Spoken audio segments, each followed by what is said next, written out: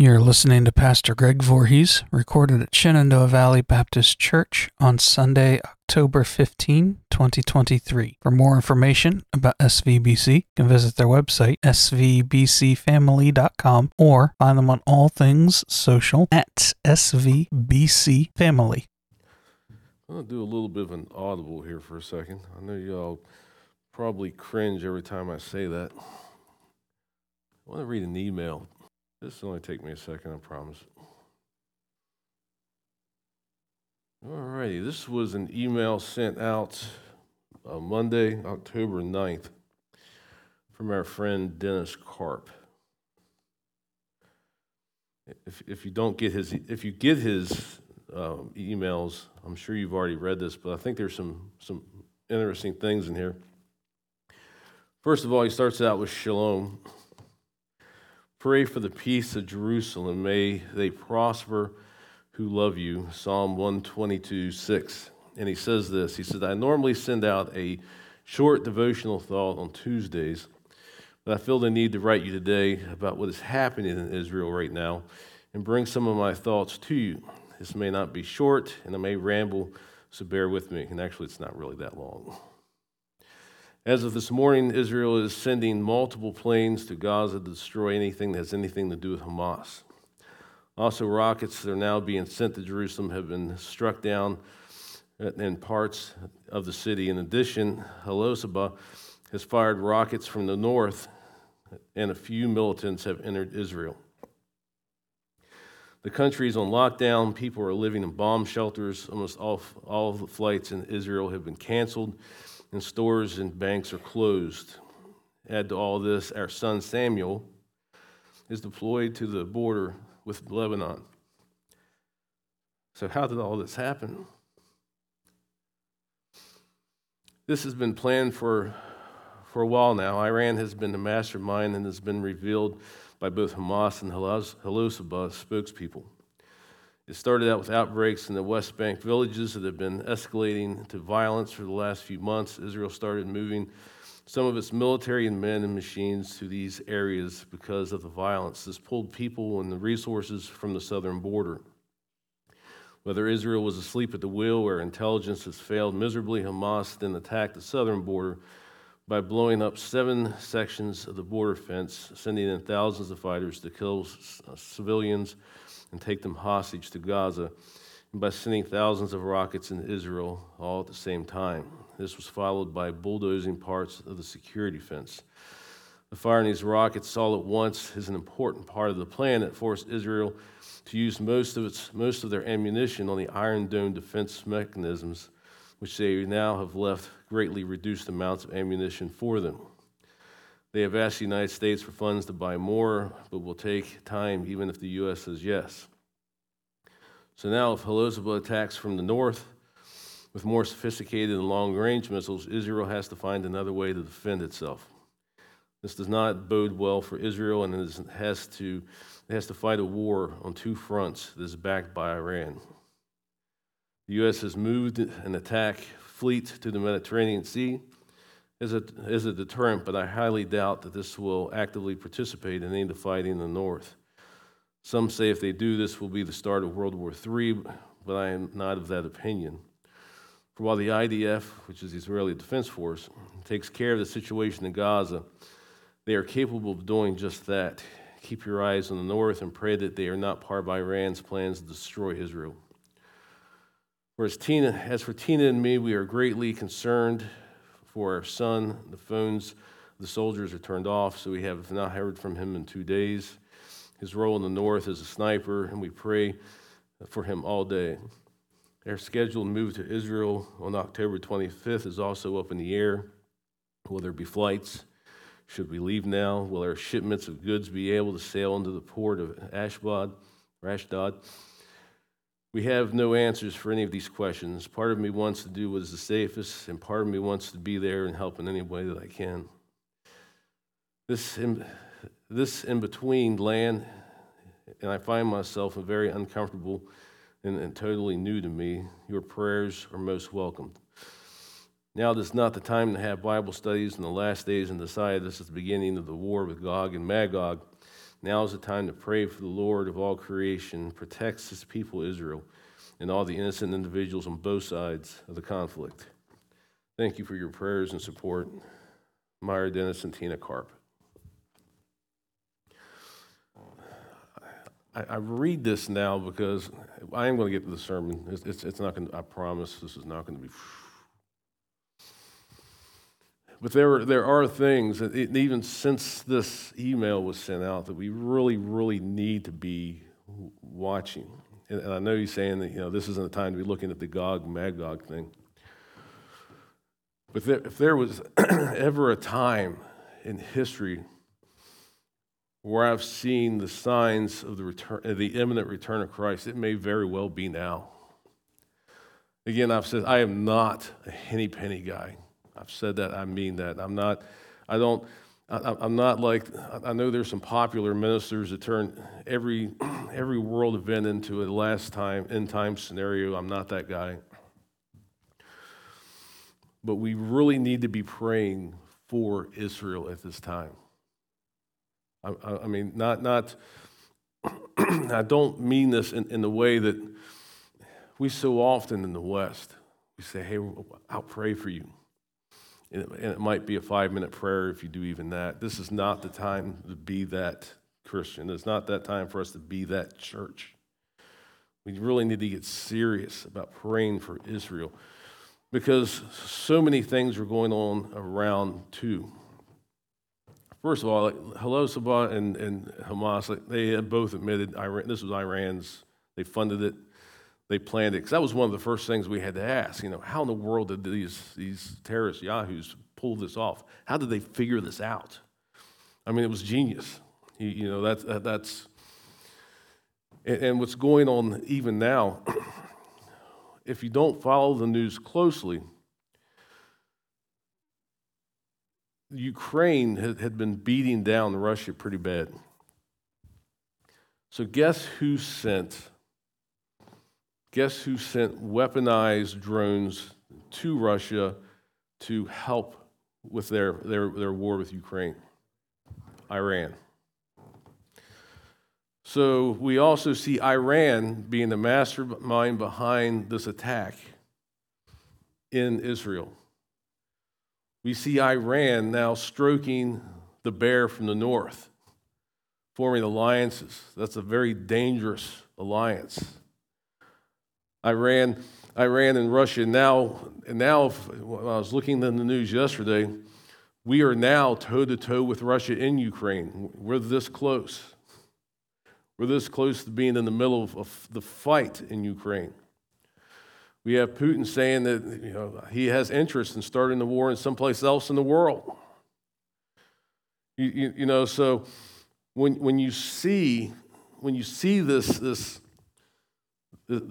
alliance between Russia and Iran coincidentally, if you're not familiar with the history, Iran is the old Persia. When the Persians had taken over Jerusalem, that's who Iran is. This battle between the Israelites and the people in Gaza. Do you understand the history behind how did Palestine get its name? Does anybody know how Palestine got its name? The Romans started calling Palestine. It's because they were the old Philistines. Do you see how this is? Do you see how this whole front of this book, the history of Israel, they're fighting with the Philistines. They're fighting with Persia. Now the great bear in the north has struck up an interest in what's going on there. And again, I'm not saying this is the Gog-Magog scenario. I'm not. I don't know that. Only God knows that. But Jesus also told us that we would see signs. We see signs, and even all the nations coming against Israel. I had to stop watching CNN, and I'm not using the pulpit to bash CNN. But I see what the reporting is. It's villainizing Israel. You know, they're like, all the poor Gazans. I mean, these horrible Israelites are doing this to these poor people in Gaza. But what you don't see, and if you dig hard enough in the internet, you can even go to some of the social media from the prime minister of Israel. He posts some of these. You don't see what happened in Israel. We don't see in their pictures, and you can find it if for some strange reason you want to see it. But they're not showing the beheaded babies and the babies riddled with bullets and being burned. You don't understand what they did to Israel. So it would seem from the CNN viewpoint, oh yeah, those people in Israel, they're defending themselves, folks. And now's not the time to buy into what the left is saying, that this is just some punishment from Israel. What happened in Israel, I have no idea. You know, why all of this is happening. I just don't know. You know, is this just like the days of exile? Has Israel done something that and God is dealing with her? I don't know. But what I do know is, regardless of what's going on, the Abrahamic covenant still stands. We are still to pray for Israel. Israel is still the apple of God's eye. Jerusalem is still where Jesus chooses to return, the Mount of Olives. This is scary, scary times. And I don't want to be, we talked about in Romans recently, don't be caught sleeping. I don't want to be caught sleeping in this. I want to make sure that I hold on to, and we hold on to what the Bible tells us, which side to be on. Because I tell you, this whole thing with the way the media is portraying, Israel as being the villain here, it's getting sympathy. It bothers me. It bothers me that children are dying on both sides. Don't get me wrong. I'm not saying that's good. It's not good. Innocent people on both sides are dying.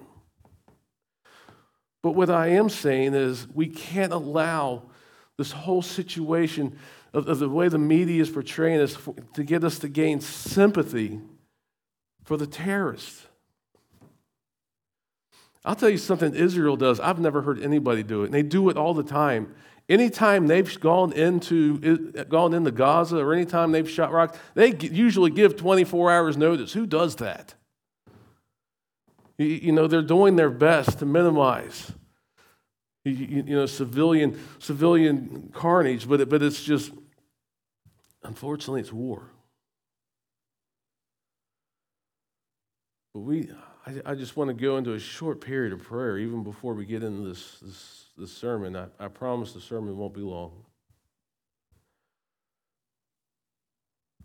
Because we need God. We need God to save his people. We do. We have friends there. We do. The nation itself is one of our closest allies. I can assure you, with some of the stuff that we do as a nation, probably the only thing that has saved us to this point is our relationship with Israel. I mean, you look at some of the stuff that we've done, some of the stuff we're okay with, some of the things we legalize. I think the only thing that has saved our bacon so far has been our relationship with Israel. I can assure you, God doesn't take this lightly. Think about this. Persia. the bear from the north, the Philistines. It's just like history repeating itself. I've been very troubled in spirit ever since this has happened. I mean, almost to the point of distraction, because this bothers me a lot, what's going on. But let me tell you something about God, though. When I picked the hymns or the songs this morning, to be honest, I picked Great Is Thy Faithfulness because it's my favorite hymn. It just is. I do have a favorite hymn, believe it or not. I love Great Is Thy Faithfulness. There's a lot of them I do love a lot. But as the song was playing, it just quickened back to my heart, my mind. What is the origin of that passage? Great is thy faithfulness. It's when Jeremiah, the weeping prophet, was lamenting over Israel. When he was weeping over the destruction of Jerusalem. He said, even though all this stuff, this bad stuff's happening, even though what I'm seeing, I probably can't even imagine in my lifetime ever seeing anything as bad. I imagine the people in Israel right now probably have a similar picture in their minds. But Jeremiah still had the spiritual maturity and strength to say, but great is thy faithfulness. Morning by morning, new mercies I see. You know, there's great wisdom and great strength in this word. But let's just take a few moments just to stop, pause, and pray for our friend. Father, I come to you in Jesus' name.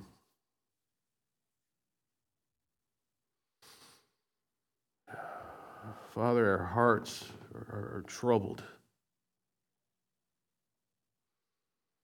I can't imagine what your people are going through. I can't imagine what it would have been like to have been at a music festival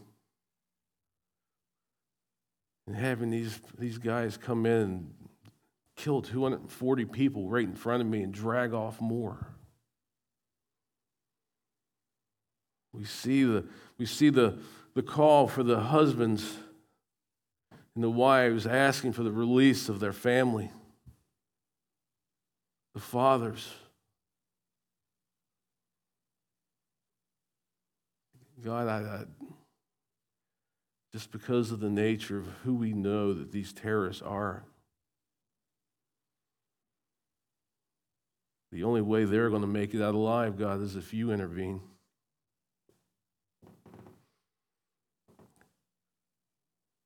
Israel's a tough nation.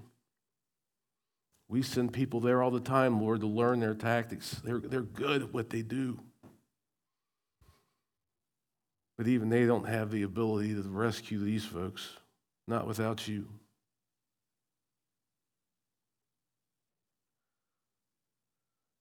God, I do pray. I do pray for our enemies in this. God, they're but puppets in the hands of Satan right now. That's who's really after Israel. It's not Iran. It's not Hezbollah. It's not Hamas. Satan's after your people. These nations are just tools.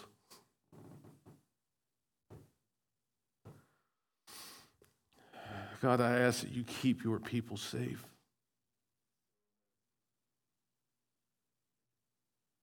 I think of Gideon, Lord.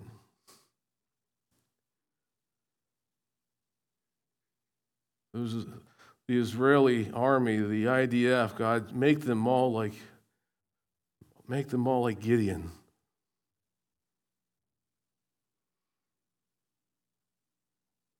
When they grow tired, give them strength. Strengthen their fingers for battle, God.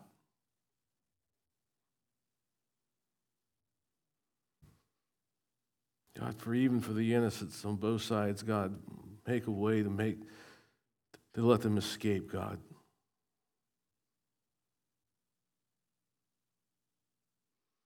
But those who have made war, those who have the hardened hearts, who've made war against your people, God, may your people find them. May your people find them.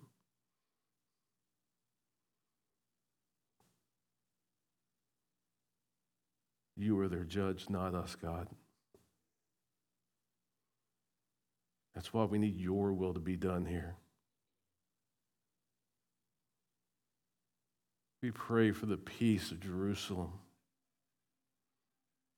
We pray for the peace of your entire nation.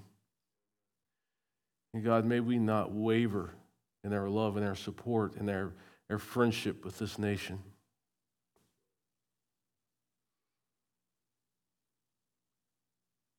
God, I ask you to step in a way that only you can.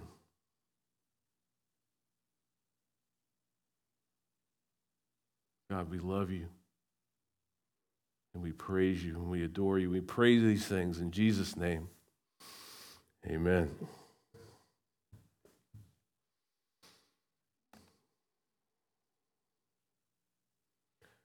I'll pull this back up. I don't know if you've even seen in our higher education system, which I'm a part of. I didn't see this at our school, but some of our prominent universities have been allowing pro-Hamas demonstrations. I mean, we're talking like Georgetown. We're talking places in D.C.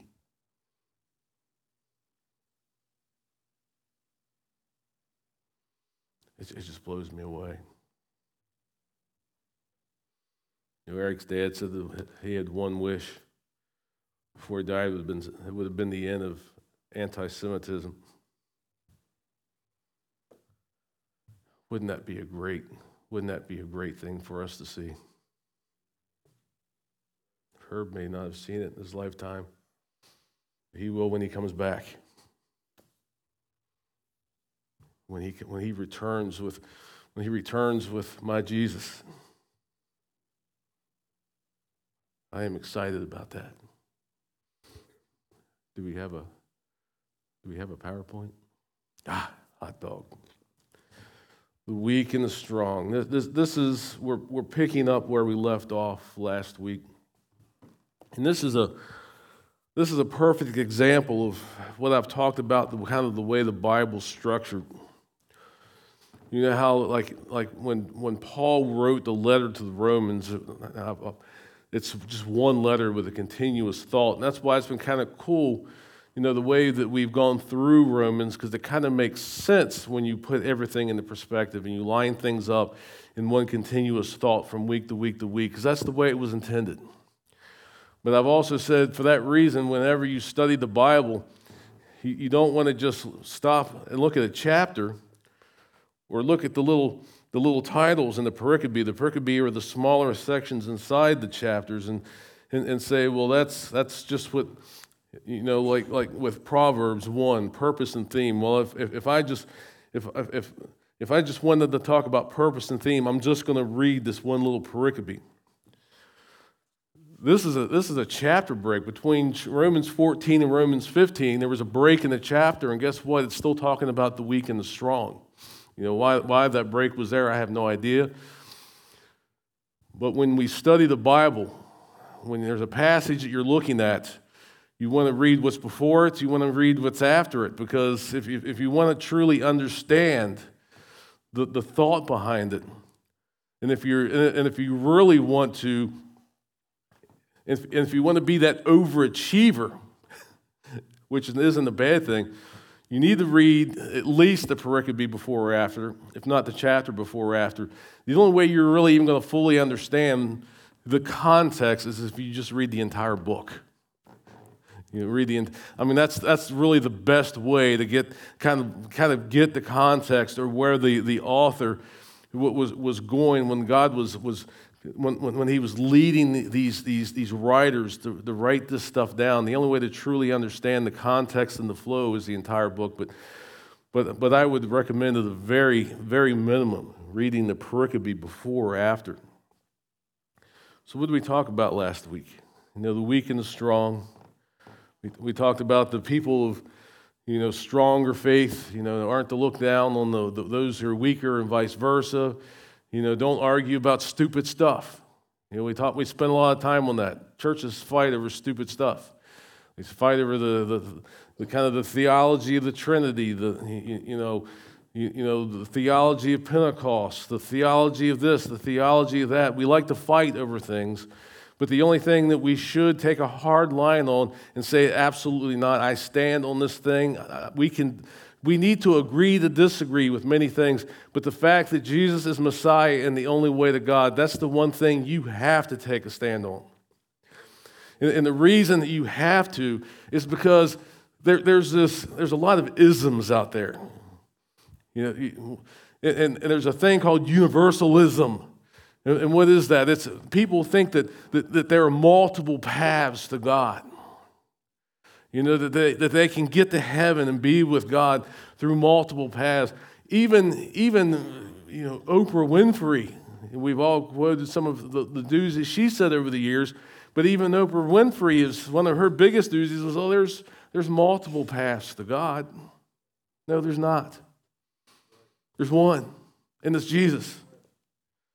So you can agree to disagree with the Assemblies of God about Pentecost. You can agree to disagree between, what type of music that should be played. You can agree to disagree about the way you dress or the things that you eat. You can agree to disagree about all these things, but you do have to take a hard line on Jesus. Because Paul told us to not quarrel over disputable things. Jesus is not a disputable thing. That's a hard line. What's the difference between theology and dogma? Dogma is the things where you cannot give on, or doctrine, doctrine and dogma. Doctrine is kind of our Baptist doctrine. We have a certain set of beliefs, things that we believe that can be disputed amongst other denominations. But dogma is the things that you cannot give on. The fact that Jesus is the only way is one. The fact that Jesus was born of the Virgin Mary, you shouldn't be given on that one. That's in the Bible. It's an important part of the Bible because the Old Testament used that as a predictor or a pointer to who the Messiah is. So we need to have dogma about the fact that Jesus was born of the Virgin Mary. We need to have dogma about the fact that Jesus lived a sinless life. He was the only person who ever came, fully God, fully man, who lived a sinless life. When he went to the cross for us and paid for our sins, the only reason he was able to do that was because he was sin-free. He was made sin for us so that our sins could be wiped away. We can't give on that. That's dogma. That's not a disputable matter. That's not one of these theologies we can debate over or discuss. We can't debate over the fact that Jesus was crucified, dead, and buried, and rose again. We can't dispute over that. That is dogma. Why? Because if it didn't happen, Paul would say we're the saddest bunch of people out there because that's where we lay all of our hope in. Did it happen? It absolutely happened. I've talked a lot about apologetics since I've been here. Proof of the resurrection of Jesus Christ. Jesus is alive. There is no giving on that. Aside from all of the evidence that we see in the witnesses and all the different forensic evidence that we see in the Bible, the fact that Jesus is alive again, I can tell you I was one way before Jesus and I am another way after Jesus, and a dead Jesus couldn't have made that change in me. I didn't even ask for it. When I just said, Jesus, I need you, he started making those changes. A dead Jesus doesn't do that. Only a living Jesus does that. So we can't give We can't give any wiggle room on the death, burial, and resurrection of Jesus Christ. We can't even give any wiggle room on the fact that he has ascended into heaven and sits at the right hand of my Father in heaven. And I'll tell you something that's special, and we just what we've been talking about now with all the stuff going on in the Middle East. Dogma is that he is coming again. When everything seems lost for his people in Israel, he will split the sky and rescue them. That's going to happen. As sure as I'm standing here, it's going to happen. He will not let his people fall. Jesus himself is going to save them. Dogma. Then after a millennial reign, and there will be a short period where that old snaggletooth devil's released again for a short period of time, and then the end comes. The end comes. And that's when the dead are judged. That's when believers are rewarded for their relationship with Christ, and those who've rejected the free gift of Christ suffer eternal punishment. That's dogma. No giving on that. So when Paul was talking about in our last week lesson about these disputable things, you can't give on Jesus anything about him. We can agree to disagree with other denominations. We can love them. We can serve with them. We can feed hungry people and shelter the homeless with them. We're called. We're one body of Christ. We are to serve with those who we don't even agree with. But we can't give on Jesus. Continuing on, Romans 15, 1 through 3. We who are strong ought to bear with the failings of the weak and not to please ourselves. Each of us should please our neighbors for their good, to build them up. For even Christ did not please himself, for it is written, the insults of those who insult you have fallen on me. We who are strong ought not to bear the failings of the weak.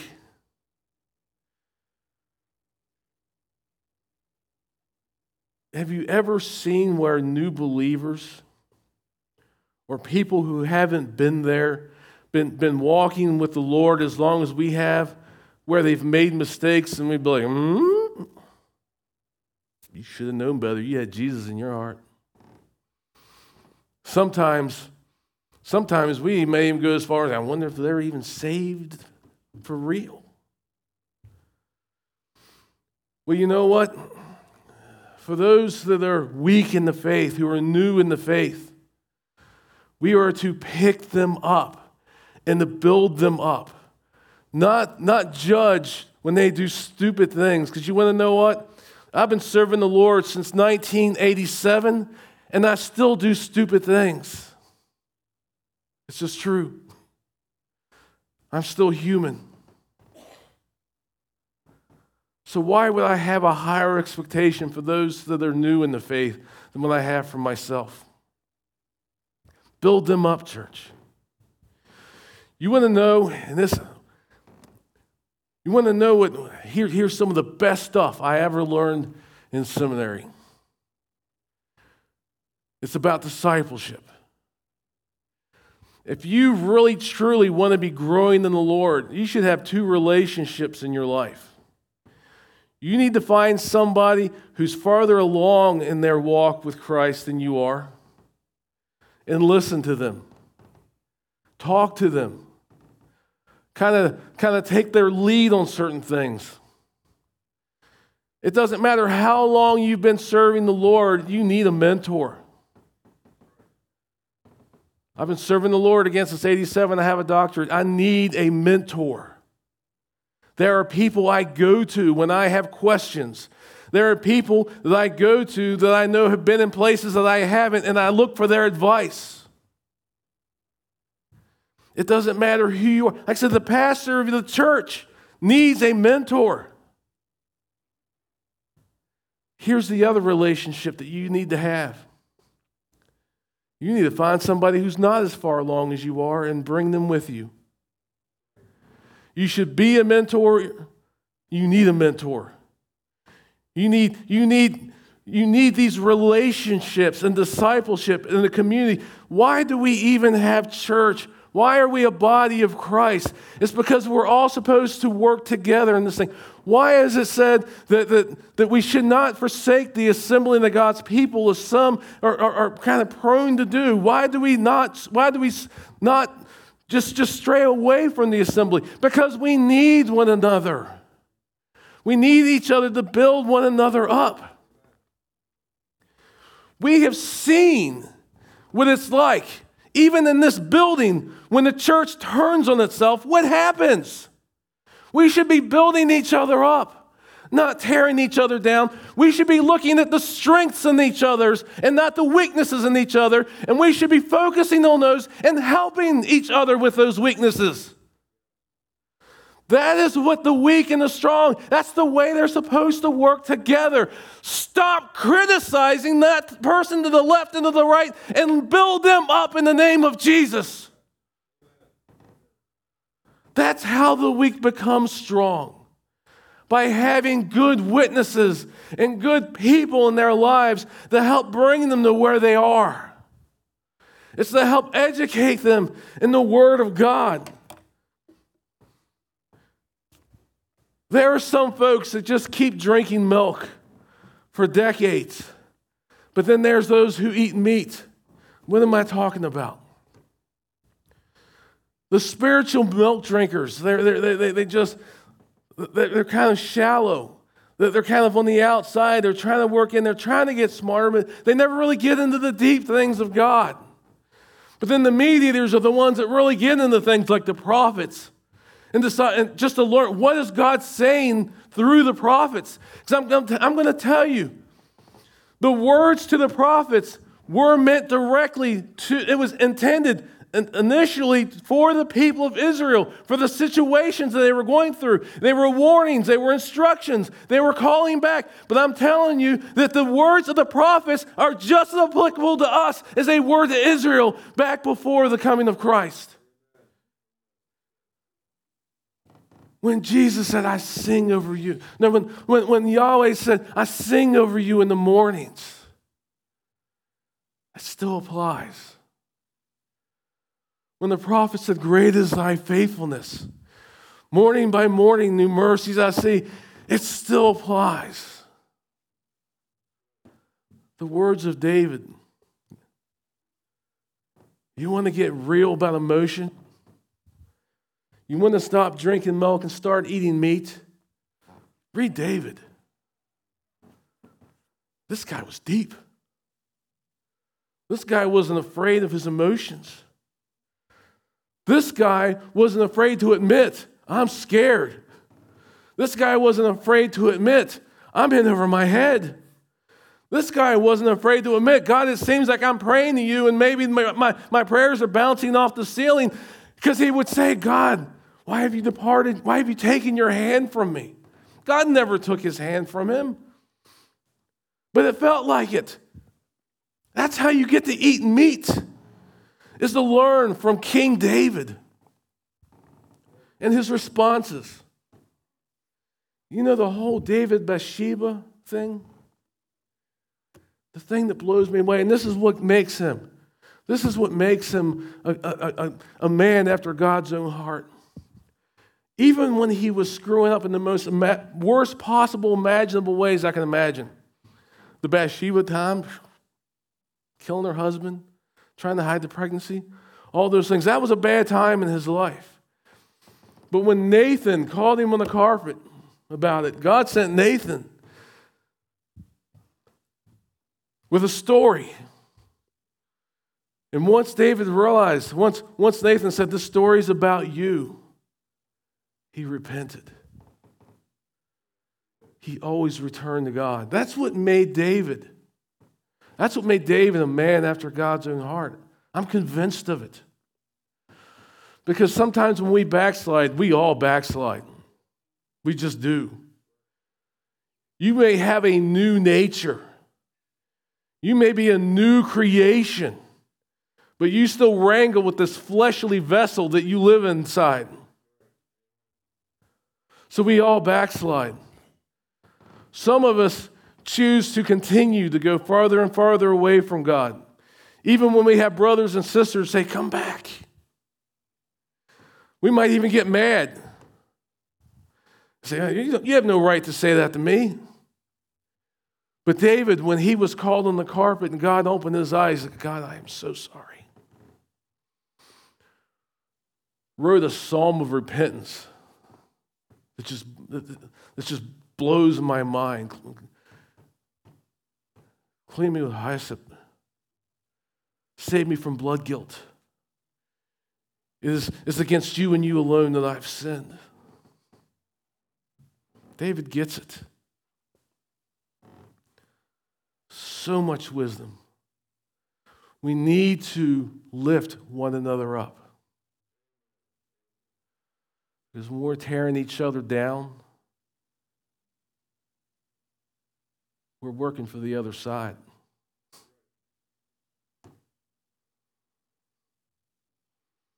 If there's somebody in this church you want to tear down, you're not speaking God's words in their life. You're speaking hell's words in their life.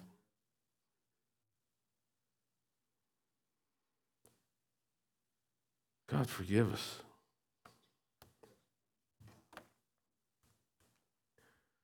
For everything written that was written in the past was written to teach us, so that through the endurance taught in the Scriptures and the encouragement they provide, we might have hope. Nothing that was written here was an accident. The book of Job. Could you imagine living in his life? Could you imagine always honoring God and having everything taken from you like that? Having your family, all but your wife, having your entire family wiped out. Everything that God had given you, your flocks, your home, gone. Your health, gone. Just like that. Why is it written? Because it gives us the encouragement to know that sometimes even our suffering has a purpose. It shows us that just like Job, we have the ability to not curse God in these moments. Do you think it would be easy if you were living in Jerusalem right now or Tel Aviv to be mad at God and say, how could this happen? Do you think maybe somebody even weak in their faith may even want to curse God over what has happened? If they are human, I guarantee it crossed their minds. But we see the worst case scenario. And we see that the believer in Yahweh can still stand when everything else is falling around them. They can still refuse to speak out against my God. Even when the world and your friends are telling you that you've done something stupid or God is punishing you, to still stand and refuse to lay blame where it doesn't belong. Jonah. One of my favorite stories in the Old Testament. You can run from God. God might tell you to do something really, really hard, like go to your enemy and preach against the city so that God will save them. And you might think that you're smart enough to get away from God. But then he sends a great fish. You can't escape God. You can't escape the thing that he's called you to do. You know the saddest part of the story of Jonah? Do you realize the book of Jonah isn't even the first time that we see Jonah? We see him in the book of Kings. We see God using Jonah in a mighty way, telling the king of Israel to reinforce this one area because a battle's coming, and he did, and Israel was saved. But the saddest thing about Jonah's story is we see after Nineveh was saved, and he's sitting on the hillside being like, what just happened? God, how could this happen? And God calls the plant to shade him, and he's like, oh, thank you, God, for giving me the shade. And they sent the worm. He sent the worm to kill the shade. And I was like, God, what are you doing now? And God's like, hey, you think that this little shade thing was so important? How much more important are these people down in Nineveh? But the saddest part of that story is we don't know what happened to Jonah after that. He drops off the radar. Did he go on and continue to be a champion for God, or did he just say, I've had enough? We don't know. But we do know, we've learned, we are encouraged by the fact that even when we try to interfere with God's plan, God always has a plan to get his plan back on track. The judges, God's people would rebel. They would rebel against him. They would turn their backs on him, and they would be conquered. They would realize, hey, I've messed up. God save us, and God would raise a judge up, and the judge would free them. And they'd be all happy with God for a while. Then all of a sudden they get comfortable. They turn their backs on God. They start worshiping idols. They get taken into captivity. God, we screwed up. What are we going to do now? Sorry, God, forgive us. He raises up a judge. We see in the Old Testament that no matter how many times we keep messing up, he always takes us back. Always. The old story of Gomer, the unfaithful wife. God is faithful when we aren't faithful. God always honors his promises. Everything he said he was going to do, he's done. That's why this was written down. It's to give us the strength that we need and the hope that we need. It's to teach us from the past mistakes and to show us that God always shows up. Always shows up. May the God who gives endurance and encouragement give you the same attitude of mind towards each other that Christ Jesus had, so that with one mind and one voice you may glorify the God and Father of our Lord Jesus Christ. We should be lifting each other up. We should be asking for the mind of Christ.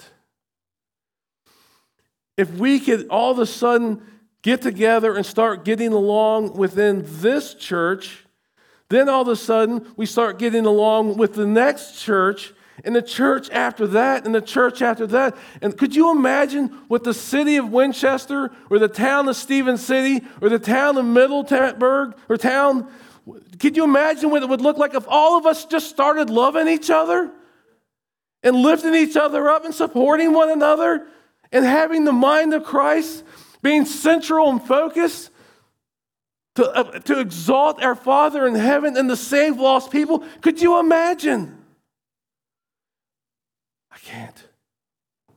And it's sad that I can't. We need to have the mind of Christ. We need to adopt the attitude of Christ. How do we do that? We've talked about that in Romans. The renewing of our minds. How do we renew our minds? How do we get the attitude of Christ? How do we get to be one with the mind and the attitude of Christ? It's through the renewing of the mind. How? By taking this word and filling our minds up with what's in here so that the junk leaves. This is light. The stuff that's in our heads and our hearts may be dark, but when you fill it up with light, the darkness must flee. That's how you renew your mind. You fill it with this. You take your dysfunctional thinking and you replace it with right thinking. Get rid of your stinking thinking and give you Jesus thinking. And this is how you do it. This word that Paul's talking about.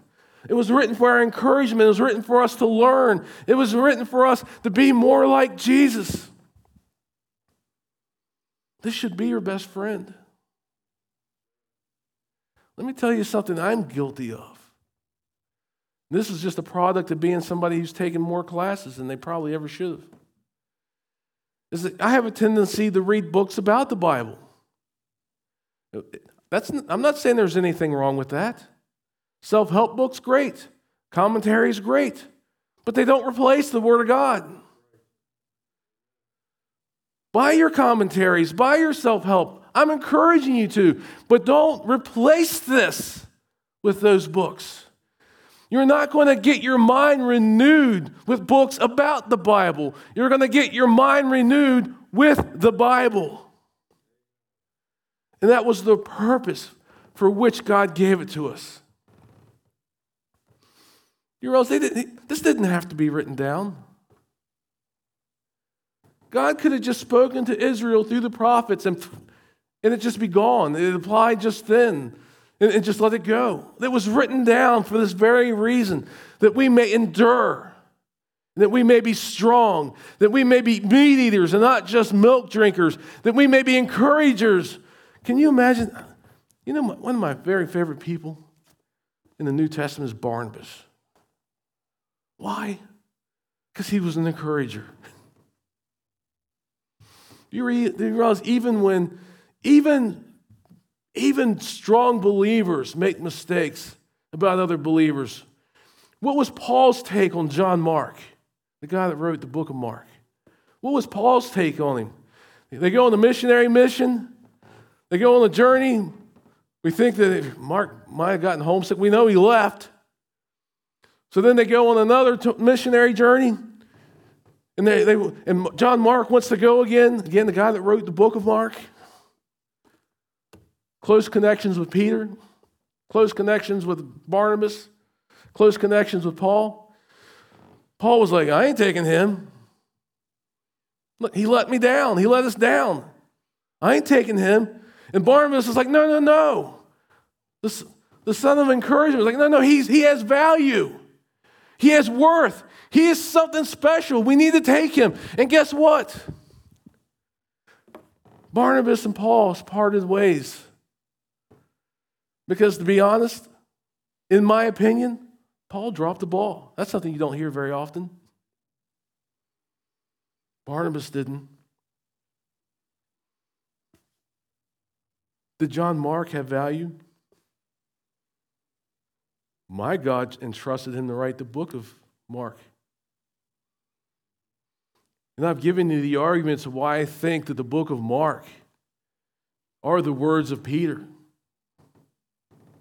That it's Peter's take on what he saw and what he heard. Peter, if I'm right, and I believe the evidence is there, Peter obviously thought that he was somebody worth investing time in. If we could just be more like Barnabas, we could just have that singular mind, that singular focus on the things of Christ. Accept one another, then just as Christ accepted you, in order to bring praise to God. For I tell you that Christ has become a servant of the Jews on behalf of God's truth, so that the promises made to the patriarchs may be confirmed, and moreover, that the Gentiles might glorify God for his mercy. We all had a job in this. We all had a role in this. Christ became the servant of the Jews on behalf of God's truth, so that the promises of the patriarchs would be confirmed, and they were. And moreover, so that you and I, those of us that aren't biological Jewish folks, would be able to glorify God for his mercies. Jesus became the servant of all. The servant of all. There's another concept. What if we started serving each other? Serving those around us. Leadership classes teach servant leadership. Well, guess what? Jesus, he already did it. For it is written, therefore I praise you among the Gentiles. I will sing the praises of your name. I don't care if you're Jewish or you're Gentile. You have enjoyed the mercies of my God. You've engaged in the same new covenant with my Jesus. And we now together should be praising God as one people. Does the thing in Israel now, does it make more sense why it's so important? If you read all through the Old Testament, it was always God's plan to save the Gentiles through the Jews. If you listen to the words of Christ and the confirmation of Paul, it was always God's intention to make us one people. So if we're believers of the Lord Jesus Christ, that's our family that's being attacked right now. That's our brothers and our sisters. Those that have rejected Christ, they might not get that. It doesn't change the truth of the matter.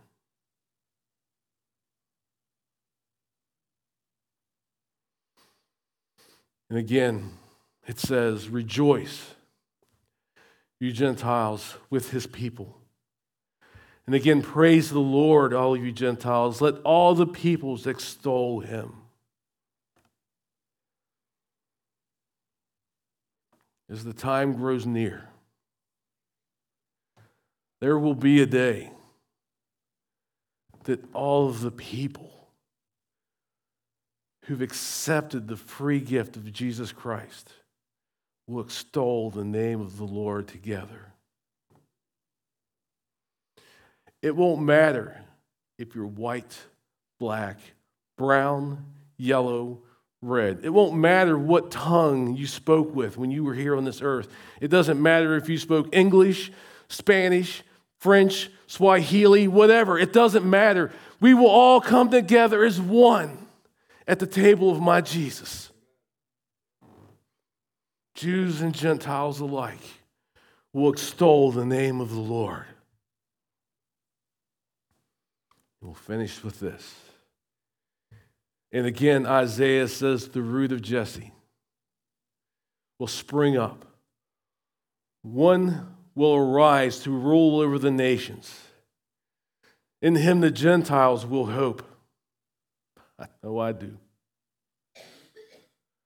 May the God of hope fill you with all joy and peace as you trust in him, so that you may overflow with hope by the power of the Holy Spirit. The root of Jesse. Who's the root of Jesse? Messiah Jesus. He sprang out. He sprang up from the house of David, just as it was told. And because of him, Jews and Gentiles alike share in one covenant. I think it's even cooler than the Abrahamic one, and that's pretty big. The new covenant in the blood of Jesus.